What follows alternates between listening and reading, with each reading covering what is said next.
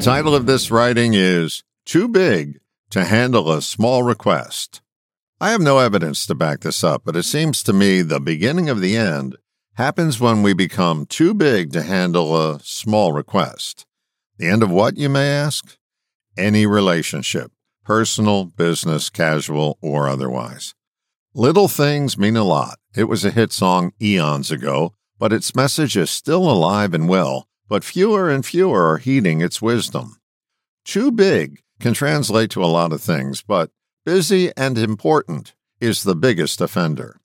I'm too busy to be sending a thank you note. I'm too important to be handling such a trivial request. Reminds me of a story. A number of years ago, I bought my first iMac computer, and boy, did I love it. After a while, I decided I needed more memory and contacted Apple regarding upgrading my memory chips. They sent them out, but sent the wrong ones. They worked, but they didn't increase the memory. I called Apple again to report the mistake. They told me in order to send the correct memory chips, I would have to send back the errant chips and pay for the new correct ones before they could send them out. That meant I would have to pay for the additional memory twice until they received the errant chips back. That didn't sit well with me since it was obviously their error. I hung up angry.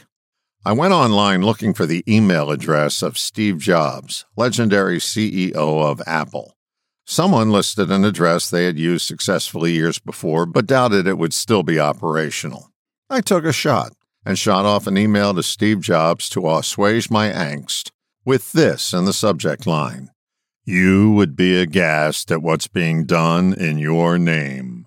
3 hours later, I received a call from someone high up in the Apple hierarchy telling me my new memory chips were on the way, and I wouldn't be charged for the new ones, and my credit card would be credited for the initial purchase.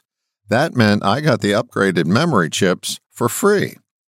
I could certainly afford the chips, but the fact that someone big got that email and fulfilled a small request has stuck with me since and has made me an Apple customer for life. I'll never know whether Steve Jobs got that email or not, but someone with clout did, and did something about it. This poses a question.